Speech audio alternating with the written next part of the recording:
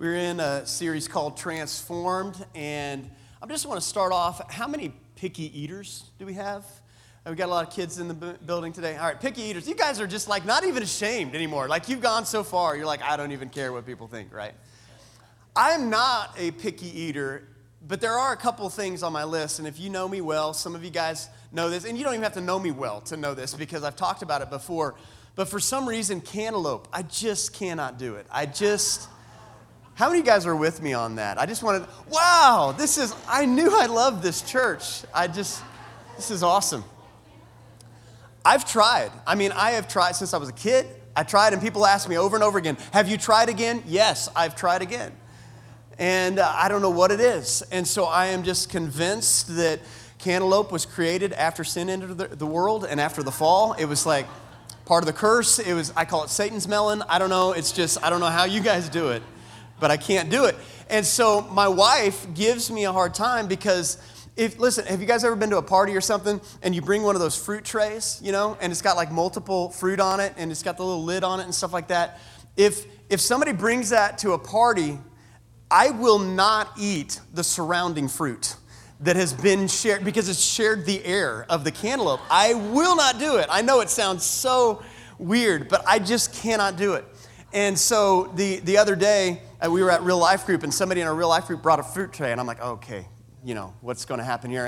And this lady said, I remembered that you don't like the shared air of the cantaloupe, and so there's no cantaloupe here. I have never felt so loved in my life by the body of Christ. That's what real love is in the body of Christ. And so that will have a point later on, but I want to start off with a C.S. Lewis quote. How many of you guys love C.S. Lewis? I bring out a quote every now and then, but he said this. He said, Christianity, if false, is of no importance, right? If it's false, who cares?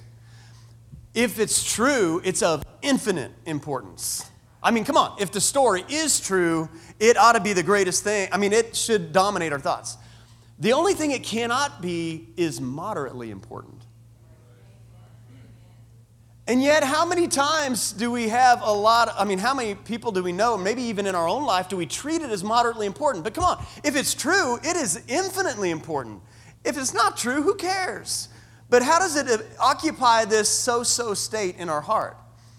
And I think, especially in our culture today, a lot of people kind of have this half-hearted approach to Christianity. Really like, whatever, some people show up. Maybe you're here on this weekend and you're just kind of like, I'm here because it's out of obligation. Yeah, I'm kind of into this thing, but I'm not really fully. And you're kind of in that third category, which doesn't even make sense. Logically, it doesn't really make sense how you could even be there.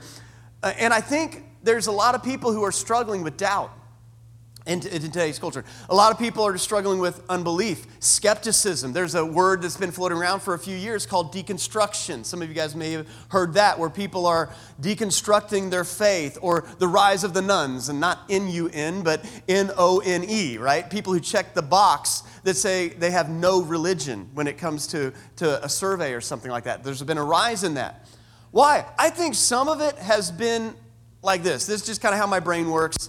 It's like if you were to put all of the important things that are like the essential important things that belong to Christianity into a fruit tray. If you were to put just the important things, it's like somewhere along the way, somebody started putting cantaloupe in there. Somebody started putting something that was like, it was not, now for me, the cantaloupe can be whatever. It could be, maybe it's a theological position that was not essential. They put that in there as if it were essential, or your political affiliation, or just like go down the list of things that people now, or maybe it's a particular thing in culture, like a culture war thing. They put that right in the tray as if it's the whole thing, as if it's central to everything. And as a result, there are a lot of people who, I'm not going to eat that. I'm not going to eat any of it because it's shared the air. You know what I'm saying? And so there's a lot of, and so the question is, have we done that? Have we put something that is not central as if it is central? And as a result of that, our life is now becoming a part of the problem where we are causing indirectly people to doubt. We're causing skepticism. We're causing deconstruction in the lives around us because we've put something at the center that didn't belong at the center. Now, those things are fine to debate and talk about, and all of that is good and well, but I just wonder if that's happening. And so what we're going to talk about today is something that Paul talks about as central to the central. And if you've been following along, we are going through the book of Acts chapter by chapter, and we've made it to this point in Acts chapter 23 where Paul is on trial for his faith. He's on trial for a lot of reasons, but he's standing essentially before the Supreme Court, religious Supreme Court, that is. And so that's where we find him in Acts 23, verse 6. It says, "Now when Paul perceived that one part were Sadducees and the other Pharisees," this is the religious Supreme Court, "he cried out to the council, he said, 'Brothers, I'm a Pharisee, a son of Pharisees, and it is with respect to the hope of the resurrection of the dead that I am on trial.'" So Paul, he makes the whole issue about why he's even on trial this hope of the resurrection. He's like, let's take the fruit tray again and let's take out anything else that shouldn't be there. And here's the reason why I'm in the middle of all of this. It is, he puts at the central of the central, the resurrection of Jesus Christ. And so, listen, if you are tempted to doubt or walk in unbelief, or you're skeptical, or maybe you're here and you're just still checking things out, and you're tempted to push Christianity away or to push Jesus away, I just want to encourage you to get back to the centrality of Jesus Christ. To put Jesus back at the center, to put his death, burial, and resurrection right at the center of the tray, and then work your way out from there. Don't get all caught up in all of these peripheral issues that other people have put on the tray, and get back to the centrality of Jesus Christ. And so Paul is standing there, he says, this is why I'm here. But he notices something about this religious Supreme Court. And he's like, okay, some of them are Pharisees, some of them are Sadducees. And so he comes up with a plan. He says, I'm a Pharisee of Pharisees, essentially. And in verse 7, he says this, or it says this, "When he had said this, a dissension arose between the Pharisees and the Sadducees, and the assembly was divided." So Paul's approach is to divide and conquer. He's like, okay, there's Pharisees. I know how this is going to turn out. And he says, I'm a Pharisee. And we'll see why that's important. It says, "For the Sadducees say there is no resurrection, nor angel, nor spirit, but the Pharisees acknowledge them all. And then a great clamor arose, and some scribes of the Pharisees' party stood up and they contended sharply." They're like, well, we find nothing wrong with this man, right? Paul's like working the crowd, essentially. They're like, well, he's a Pharisee. He's like us. We find nothing wrong with this guy. And then, it says, what if a spirit, what if an angel spoke to him? And it goes on, it says, "And when the dissension became violent, the tribune, afraid that Paul would be torn to pieces by them." Come on, this is like getting really, really heated, which is way sometimes theological debates can get, right? You ever been in one of those? Mainly online. But this is kind of how that works. They're afraid he's going to be torn to pieces. He commanded the soldiers to go down, take him away from among them by force, and taking him back to the barracks. Why did he do this? Well, here's something you got to understand about Pharisees. Many of us have heard of Pharisees in the Bible. Jesus kind of had it out with some of them. They were really strict followers of the law, or at least attempted to be known for that. But here's the other thing about Pharisees. The Pharisees didn't just have the written law, they also had the oral law, the oral tradition, where they added more laws to the law. And the reason they did this was really twofold. One was because they knew how important the law was, and so they didn't want anybody to break the law. And so what they did is they created a series of other laws, so much so that if you'd follow all these other laws, you wouldn't even get close to breaking the actual law. And so when they talk about the Sabbath and keeping it holy, they would come up with all of these extra laws so that you wouldn't even get close to breaking the Sabbath. They would have all of these other laws. So that was one thing, to kind of, out of their own maybe personal convictions, they would then create all these laws and expect everyone to follow them. The other thing that happened as a result of this is that if you followed some of these extra laws, you kind of felt good about yourself, that you were actually keeping a lot of the law. Because you could check a whole lot of boxes that way, right? It's like, oh, well, I'm not doing that, and I'm not doing that, and I scooted my chair out before the you could do all of this stuff. And so they essentially added to the scriptures to try to keep people from breaking God's laws. And then you had the Sadducees. Now the Sadducees, on the other hand, they didn't believe in the resurrection. Why?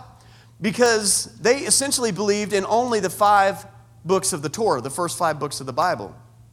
And they believed essentially that all the other books were extras or add-ons, and it's not that they didn't respect them, they just didn't carry the same weight to them. And since in the original 5 books of the law, there wasn't very much about resurrection, if anything, or about angels or spirits, too much of that. And so they really didn't believe in any of those other things because they felt like that the Torah was it. And that was where the authority came from. And so in the same way that, or in the opposite way that the Pharisees added to the law, the Sadducees actually took away from scriptures. And both of these approaches made it feel like, it made it hard to see Jesus. Because the Sadducees essentially just believed that you have this life, and essentially that's it. That's all you get, is just what happens in this life. And after you die, there's no afterlife. And so they were taking away from the scriptures. And both the Pharisees and the Sadducees made it hard to see Jesus. And so Paul, he jumps on the Pharisees' side just to try to split the council, but it was really just revealing what was happening. And so my hope today is just to get us back to seeing Jesus. Can we just get back to seeing Jesus? And so to help us do that, I know we got kids in the room. I haven't shown you a video for like 8 weeks or something like that. So since I've been preaching, this is a Bible Project video just to get our eyes back on Jesus. Let's watch. This brings us to the final section of the Gospel of Luke. There was a religious leader named Joseph who opposed Jesus' execution and then requested to be given his body so he could bury Jesus in a nearby tomb. And then a couple of days later, some women who had followed Jesus came to visit that tomb, and they found it open and empty, and they encountered these mysterious figures telling them Jesus was alive from the dead. So they run away terrified. Nobody believes their report. I mean, he can't be alive. They all saw him die. Now, just outside of Jerusalem, a pair of Jesus' followers were leaving the city, traveling on a road to a town called Emmaus, and they were sad and confused about everything that had happened. Then Jesus shows up, walking alongside them, but they don't know it's him. Yeah, that's weird. Why couldn't they recognize him? Yeah, it's an odd but really significant image for Luke. They're blind to Jesus for some reason. So Jesus asks them, "What are you guys talking about?" And they begin to tell him about Jesus, a powerful prophet who they expected would rescue Israel, but was instead executed. Some women say he's alive, which is crazy. It's all too much. We're going home. So Jesus tries to explain that this is what the Jewish scriptures had been pointing to all along. That Israel needed a king who would suffer and die as a rebel on behalf of those who actually are rebels. And then he would be vindicated by his resurrection so he could give true life to those who would receive it. But it's still not making sense. They're as confused as ever. Which leads to the scene where they sit down for a meal with Jesus. He takes the bread, he blesses it, breaks it, and gives it to them, just as he did at the Last Supper. Yeah, this is the image of his broken body, his death on the cross. And it's when they take in the broken bread, that's when their eyes are open to see Jesus. Then he disappears, and the episode's over. So this is a story about how it's hard to see Jesus for who he really is. Yes, this is brilliant. I mean, how could God's royal power and love be revealed through this man's shameful execution? How could a humble man become the king of the world through weakness and self-sacrifice? It's very hard to see. But this is the message of the Gospel of Luke. It takes a transformation of your imagination to see it and embrace Jesus' upside-down kingdom. The Gospel of Luke ends with Jesus and all of his disciples together over another meal. And everyone's freaking out about his resurrected body. I mean, he's still a human, but way more. Yes, he's passed through death and come out the other side, a walking, talking piece of new creation.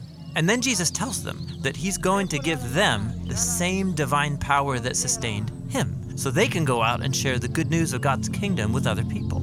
After this, Luke tells us that Jesus was taken up into heaven, which is a cool exit and all, but why disappear into the sky? So in the Old Testament, the skies are the place of God's throne. They're above everything. So this is Luke's way of showing that Jesus has been enthroned as the divine king of the whole world. His followers stay in Jerusalem, worshiping God and Jesus, waiting for this new power, and this is where the gospel ends. Now, Luke is going to write about how they receive this power and take the news out into the world, and that's what his second volume, the book of Acts, is all about.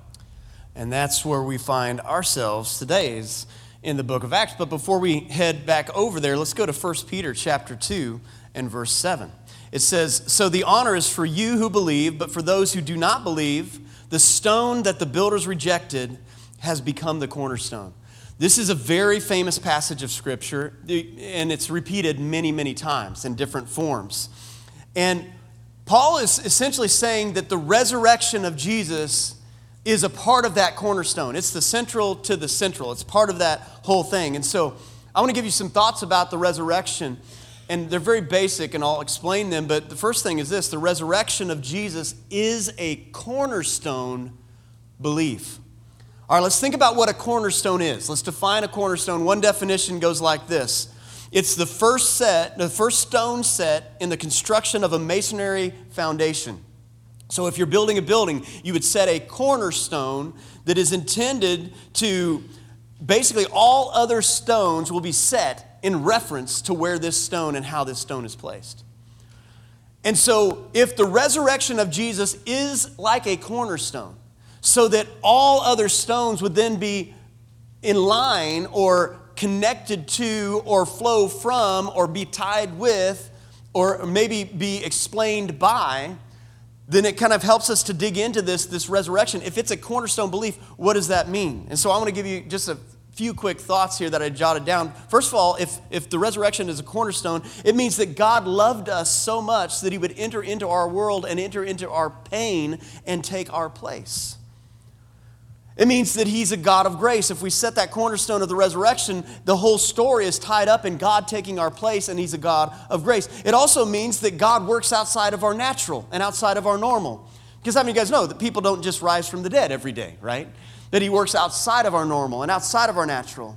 Like I talked about last week, any Shawn is possible. How many of you guys were there for that? Listen, if you missed last week's message, it is probably, at least at this point in my life, it's probably, I'm thinking of it as my top 5 messages, like life message, because of what God spoke to me through that. And so if you are dealing with any type of hard heart in any area of your life, I really believe you're going to find freedom as you listen to that. So I encourage you, if you missed it, go back and listen to it, or go listen to it again. I've even listened to it again, and I preached it 3 times, prepared it, and lived the message. So it's important.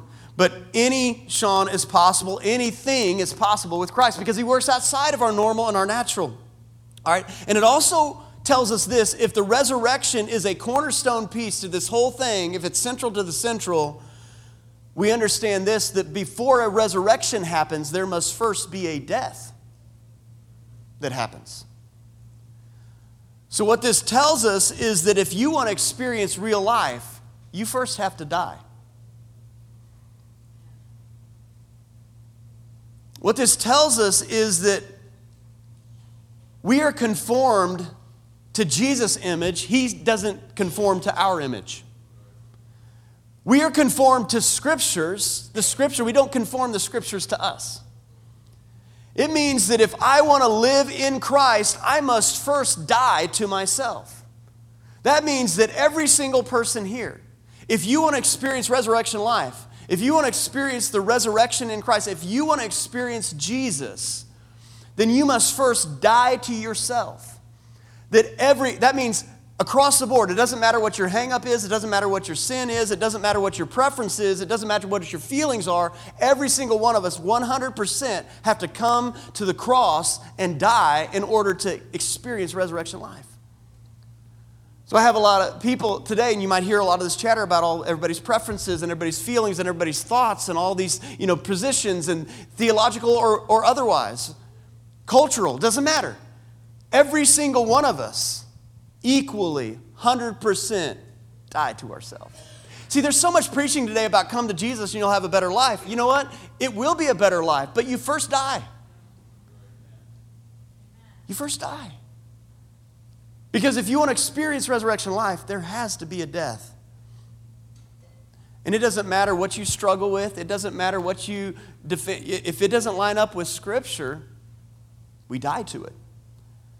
And so, because the Pharisees tried to add to Scripture, they needed to die. The Sadducees tried to take away from Scripture, they needed to die to self, to come and line up with Jesus Christ. Now, that's not preaching that you'll hear every day these days. I realize that. But I say it, as I said a couple weeks ago, like rooted in the love of Jesus. Because it is the love of Jesus that calls us to this death, burial, and resurrection. So you can debate tithing if you want. You can debate all of these peripheral things. You can put whatever you try to put whatever you want. But listen, the thing is, as far as core beliefs of the Christian faith, it's all or nothing. We don't pick and choose. It's all or nothing, right? And so we surrender our preferences. We surrender our feelings. We surrender our wants. We surrender our ways to Jesus. The second thing about the resurrection is this. The resurrection of Jesus is a keystone belief. Now, I've shared this before, but anybody like to exercise? I know some of you guys actually might, but all right, does anybody ever exercise? Has anybody walked today? Okay, that's good. It's a good start. Charles Duhigg, he wrote a book that I heard about a long time ago called The Power of Habit. Some of you guys may have read it or something. But basically, there was a lot of studies and stuff that they did, and they talked about the power of if you can set one key habit in place, that you will inadvertently and almost unknowingly start to trigger other things that happen in your life. So he called them keystone habits. And so one of them that they studied, and there were several of them, but one of them was just as simple as this, that if you can set a habit of exercising in your life, like doing a workout, even just once a week, if you can just get that habitual exercise once a week, they found out that what happens is it starts to trigger these other things just by setting that one keystone habit in place. And here's what they found. They found out that even once a week, it changed these other areas, like people started to eat better as a result of exercising. Now, it wasn't that they set out to eat better, it's that they set that one habit in place and they found themselves triggering these other things. They found that they also became more productive at work. So I don't know how they studied all that, but they gauged all of that. They found that people smoked less, that people were more patient, however they rated that or self-reported that. They found, listen to this, that people used credit cards less because they had less stress. And so this one keystone habit began to trickle out into every area of their life. Or maybe we could put it this way. Have you heard of keystone species? That if you remove like a certain plant out of an ecosystem, the whole ecosystem collapses, right? They did all these studies about this at different places. This otter was hunted to extinction or something. They thought that the otter was a problem. It turns out it was some sea forest kelp or something like that the otters were eating an urchin, that it was keeping the kelp alive. And it was this whole thing. But if you remove one thing, the whole thing collapsed. All right, for those of you guys, kids, let me just put it in a kid way. Have you guys seen the Bee Movie, right? Bee Movie. You take the bees out, we're all gone, okay? So that's kind of how that works. The resurrection, though, is like a keystone belief. And here's how it might work in your life. If you can settle this keystone belief in your heart, if you're struggling with doubt, you're struggling with unbelief, you're struggling with skepticism, if you can settle this one keystone belief in your heart, it starts to settle other beliefs. If you can settle that Jesus actually rose from the dead. Now, if you can't settle that, then you're going to struggle. But if you can settle that, I believe Jesus rose from the dead, then all of a sudden these other things start to fall in place. Watch this. Even Paul talks about this in 1 Thessalonians 4:14. Well, look carefully at the scripture. It says, "For since we believe that Jesus died and was raised to life again," that's the resurrection we're talking about. Since we have this keystone belief, if I were to put it in this language, then we also believe that Jesus is going to return. See, I put a keystone belief that I believe in the resurrection, so now it's a lot easier for me to believe in the return of Christ. So see, some of us start on the outside working in, and we're trying to is Jesus coming back, or how does that work? I've seen a lot of movies about that. I don't know how. But if you settle this, then it helps you to settle another one. And if we believe Jesus returns, that God will bring back with him the believers who have died.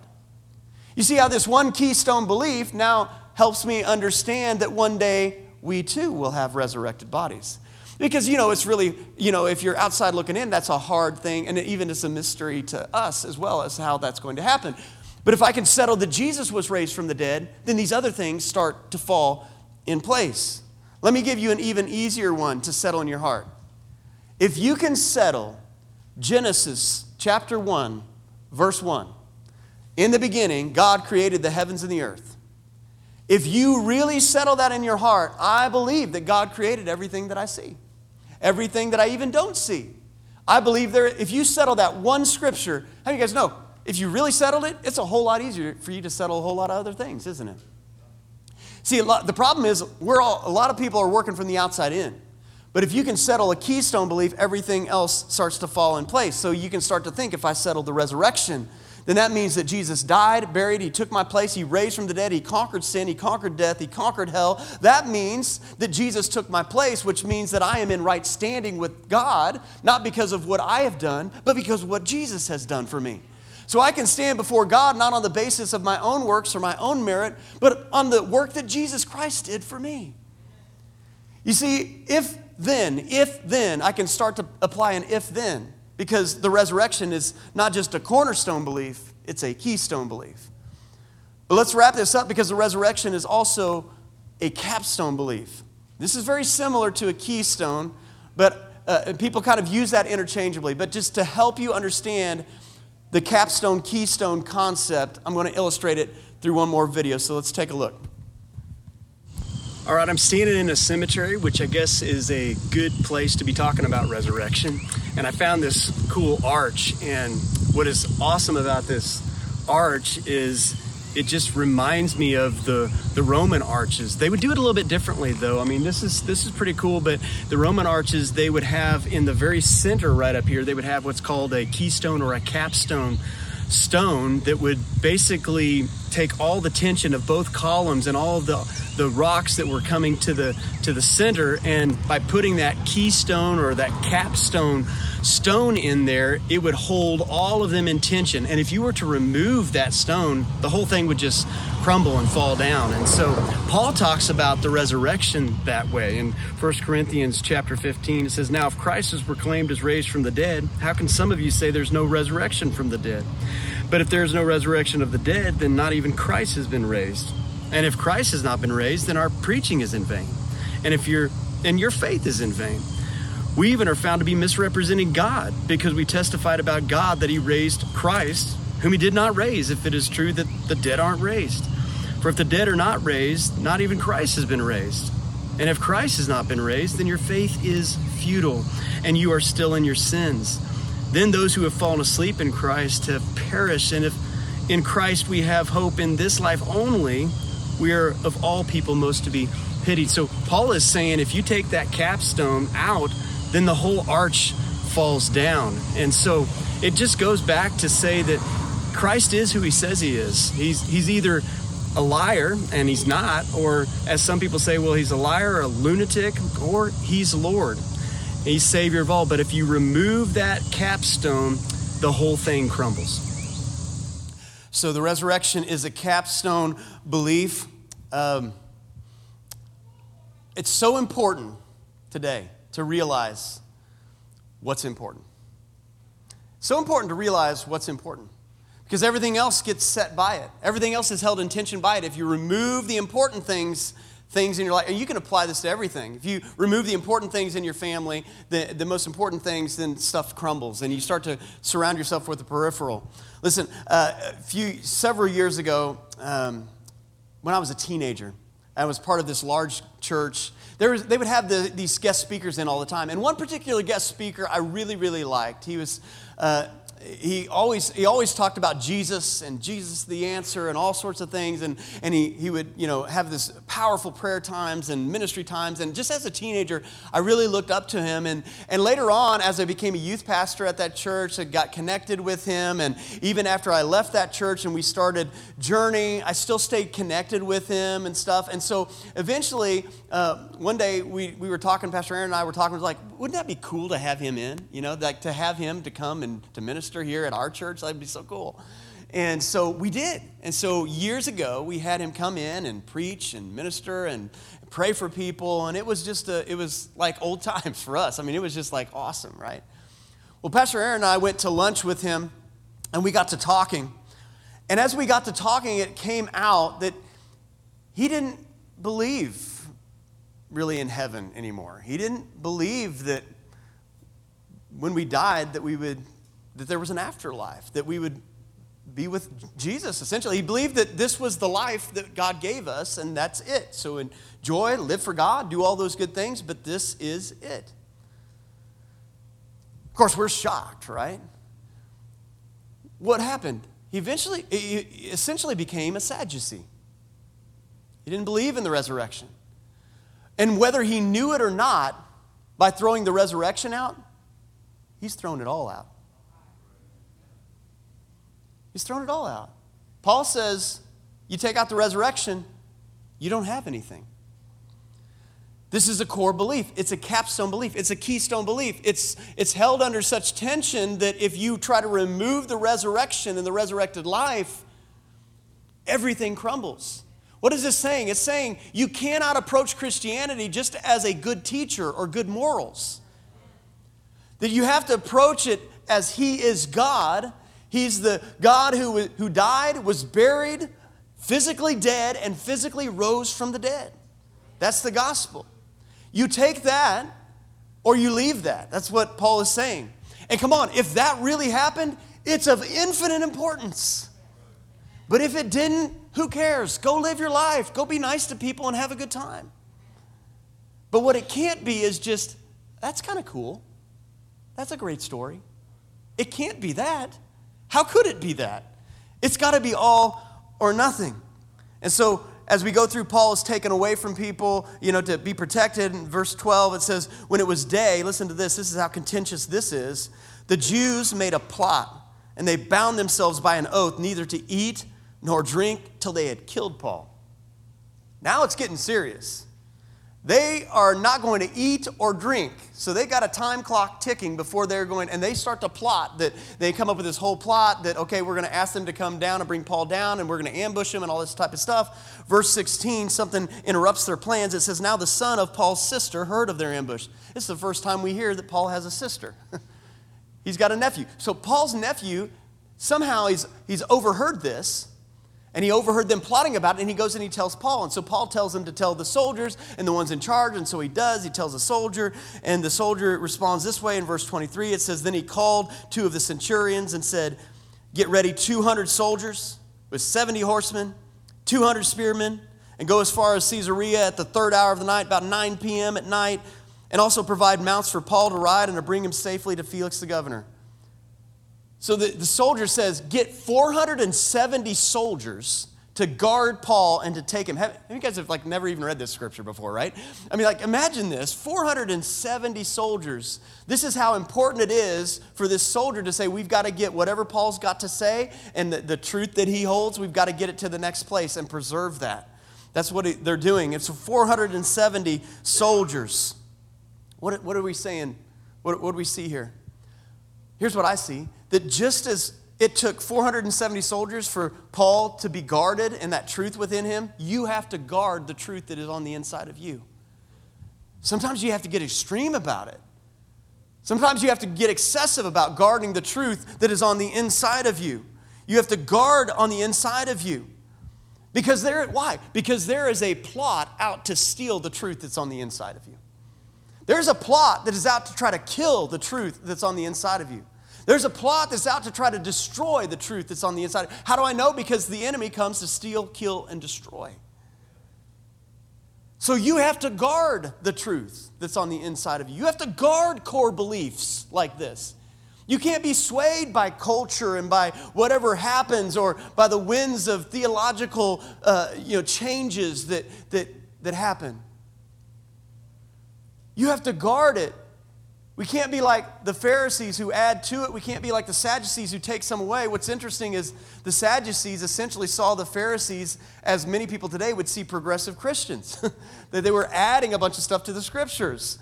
And then the Pharisees saw the Sadducees essentially as extremely conservative people that were taking away from scriptures. We can't fall in either ditch. We have to guard the truth that's on the inside. How do you do that? What's one way to guard the truth? Well, I shared a couple weeks ago how Becca and I, when we were on a sabbatical, we went and took a trip up to Canada, into Banff and Jasper National Parks, up into some of the most beautiful places on the planet. It's just amazing to go and to do that. And one thing that happened is I was driving, we lived out of our truck for like 10, 11 days. It was awesome. Some of you guys are like, I don't get that, but it was awesome. So we're driving, crossing over the border into Canada, and we made it through, and all of a sudden I don't know why I didn't think about this, but I realized, like the sign, that's the speed limit, that's really high. Like, I don't know if I can go 110 right now. And realized, that's kilometers. And so had to park my truck. I realized that, I can change the settings of my display to actually function out of kilometers, like the digital display. And then when we started going on hikes, like everything was in meters. And so like, how many meters is that? Like, I wasn't like thinking that way. How many meters of elevation is that? And so it was really, really confusing at first because we were trying to adjust to all of that. But can I tell you that by the end of, we were there 6 or 7 days, and by the end of that, we were starting to think in kilometers and meters. Like when I started to think about how far it was to drive someplace, I had already started to switch my brain over into how long that was. When I started to think about hikes, we started to think about how long it was in meters and how the elevation would be in meters. We started to shift and to start to think in kilometers and meters. See, what living by faith is when you start to adjust and to shift and to start to think in the country that you're going to, not the country that you are. So when you start to think in heaven's measurements, even while you're here. When you start to think in heaven's language, even while you're here. When you start to think in at heaven's pace. When you start to think about what the kingdom of God is, what's right and wrong in the kingdom of God, regardless of what it says right here, you start to think in that other language. See, faith is living in the country that you're going now, in the here and now. You see, you can live by faith in such a way that even though you aren't accustomed to it, you can start to, even while you're still on this earth, you can start to think in kilometers and meters. You can find yourself thinking by default in heaven's language. That's living by faith. You know, if you want to travel someplace, have you guys ever traveled someplace far and you got jet lag? Anybody done that before, right? Jet lag. All right, this is like hitting real, I guess. But what do? They say one of the ways to mitigate that is before you go on the trip, go ahead and set your watch to the time zone of where you will be going so that you start to think in that time, even though you're in this time. You see, what living by faith is when we set our spiritual clock to the time zone we're going in. And so that even though it may be midnight here, we're living as if it's morning. Even though we're living in darkness, we're living in light by faith because our clocks are set to another clock. So one of the ways you guard the truth on the inside of you is you don't live by the measurements here. You live by heaven's measurements. You don't live by the standards around here. You live by this standard regardless, right? And that's how we set, and you'll find yourself thinking in kilometers and meters. You'll find yourself thinking at heaven's pace, at Jesus' pace. You'll find yourself thinking in heaven's measurements instead of earthly measurements and standards. Is anybody getting this morning? When you find yourself doing that, see, when you walk by faith long enough, you'll find yourself in your defaults thinking heaven's thoughts. And so what we want to do is we want to remind ourselves of the core of the resurrection. And so the worship team can come back up. We're going to receive communion. You see, at this tray, at these tables, represents something very important. There's no cantaloupe at these tables, I'll tell you that right now. What it is what's central to our faith. It represents the death, burial, and resurrection of Jesus Christ. So I'm going to read it, one last scripture, Hebrews chapter 9, verse 28. It says, "So Christ, having been offered once to bear the sins of many," here comes an if then, "he will also appear a second time. Not to deal with sin," he's already done that, "but to save those who are eagerly waiting for him." What we're reminded of when we receive the juice is the blood of Jesus that was spilled for us. Some people say, well, how can one man account for all the sin of the world? It's because he was 100% God, 100% man. When Jesus' blood hit the earth, it was the most precious substance that ever hit the earth. It was God in the flesh. It was his blood that hit the earth. So how could one man's blood account for it? Because it was the most precious substance ever known. And when it hit the earth, it was the most price. It was the highest price that could ever be paid.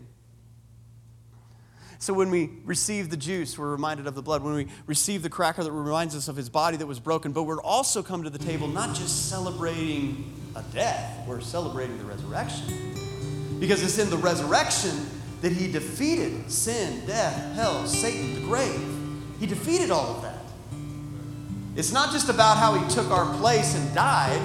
It's about how he took our place, died, paid the price for sin, but also conquered sin, conquered death, defeated death, hell, and the grave. It's finished, and he's alive so that we might also be alive. Well, I started off with a C.S. Lewis quote. Let me end with one. He says, "We may note in passing that he," that's Jesus, "was never regarded as a mere moral teacher. He did not produce that effect on any of the people who actually met him. He produced mainly 3 effects. 1, hatred. 2, terror. The 3rd was adoration. There was no trace of people expressing mild approval." So my message today is calling us back to the centrality of Jesus. If the story is what it is, it's of infinite importance and demands that we come and we give our life, we surrender our life to him. And you can even do that in this moment. You don't have to go through some fancy thing. I don't even have to lead you in a prayer. You can just surrender your heart to Jesus, confess with your mouth and say, "Jesus, I surrender." You can do that right there at any time. If it's not true, why show up to church? Why go through this whole thing? Why play a game? If you're struggling, I get it. Please come around. Hang around us for a while. And maybe something will start to click into place. But listen, if you've been following Jesus for a long time, what I want to encourage you guys, if you have found that Jesus has just become moderately important to you, it's time for a wake-up call. It's time to say Jesus is all or nothing. He's my all in all. I have decided to follow Jesus. No turning back, no turning back. So would you guys stand up with me as we prepare our hearts to receive? How we're going to do this, there's tables in back, tables in front. Just come and grab the elements, take them back to your seat during this song. Have a moment there with Jesus, right there at your seat. Receive the elements, take the bread, have a moment, say thank you, Jesus, for your sacrifice. Take the juice, say thank you, Jesus, for your sacrifice. You can do it more elaborately than that if you want to, but it can be as simple as that. And then we're just going to worship. So Lord, we come before you, we say, come have your way in us. Remind us of the centrality of Jesus again. Remind us to take anything off the tray. And it's okay to think about those things and talk about those things and wrestle with those things, but help us to come back and realize that if we can just come back to the death, burial, and resurrection and understand that whenever I come up to something that doesn't look like you, I need to surrender it so that I can experience real life in you. Lord, remind us of that during this time. Lord, we repent of any areas that we need to surrender. We repent of our indifference. We say, God, would you come and remind us of your infinite importance today as we receive this communion. In Jesus' name, amen. Let's come and receive.